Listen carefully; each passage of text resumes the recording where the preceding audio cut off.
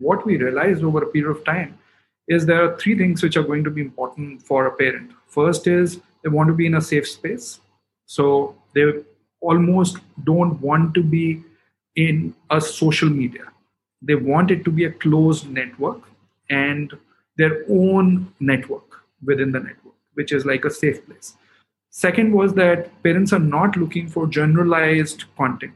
They were looking at really personalized, relevant, specific content which they could use to take a decision for their child or to raise their child. And the third thing was parents were looking for support, not judgment.